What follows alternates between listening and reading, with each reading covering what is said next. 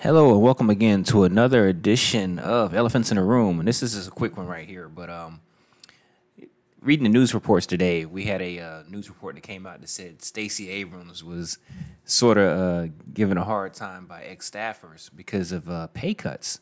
And the irony in this right here is that I live here in the state of Georgia, and one of the things about it is that it was all this money that was coming in for the Democratic Party for this candidate, Stacey Abrams.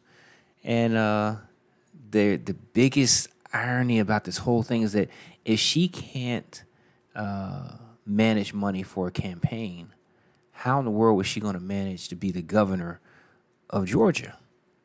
In addition to that, is that a lot of people had wanted her to possibly run for president or be a VP, and the physical responsibility that should be there obviously isn't there.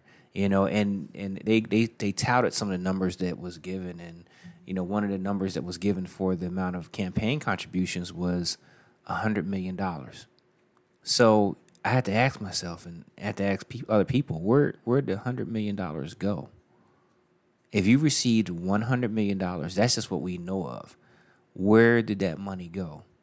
Not saying that she did anything or their campaign did anything nefarious with the money, but just saying, hey, how could you mismanage this amount of money and, not take care of the staffers, the very people that are out there, busting their chops trying to make sure that you're getting elected in the first place.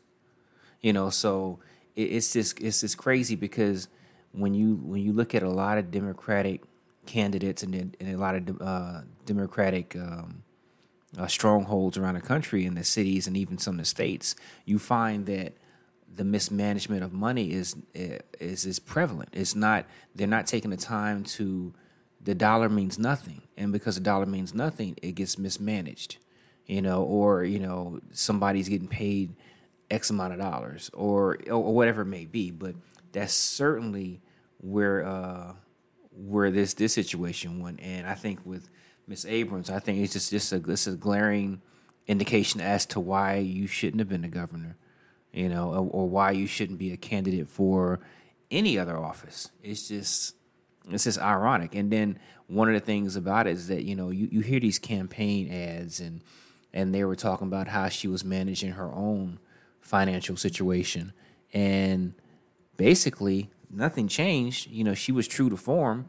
She managed her campaign, or somebody around her managed her campaign, basically identically to the way that she managed her own private finances.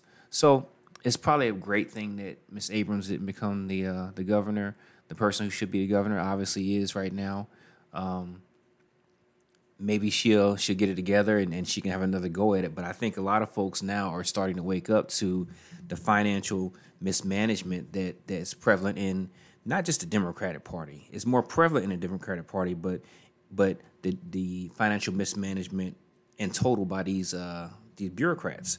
And I think it's, again, I've said it before, sooner or later some of these things have got to come to a head, because it's like, okay, hey, how long do we go on this situation not taking care of what we need to take care of? How long do we put up with the mismanagement? How long is it that we put up with our dollars being basically inflated away? How long do we put up with that?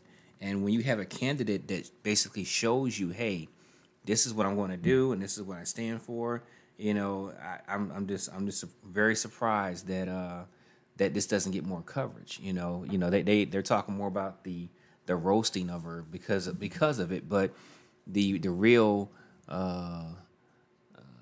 as you call it, ETIR and elephant in the room is that she stayed who she was. Miss Abrams mismanages money, and $100 million that we know of that was poured into this race against her opponent here in Georgia. She should have had a war chest for the next election. But yet and still, this money is squandered away. Maybe it went to TV ads. Who knows what it went to? But how much could you have possibly spent on TV ads? I mean, obviously you wouldn't. There was no fruit being bore out of this right here. So, again, Stacey Abrams, she is once again in the headlines behind something that, obviously shouldn't be a headline. Again, thank you for listening to Elephants in the Room. We look forward to talking to you again.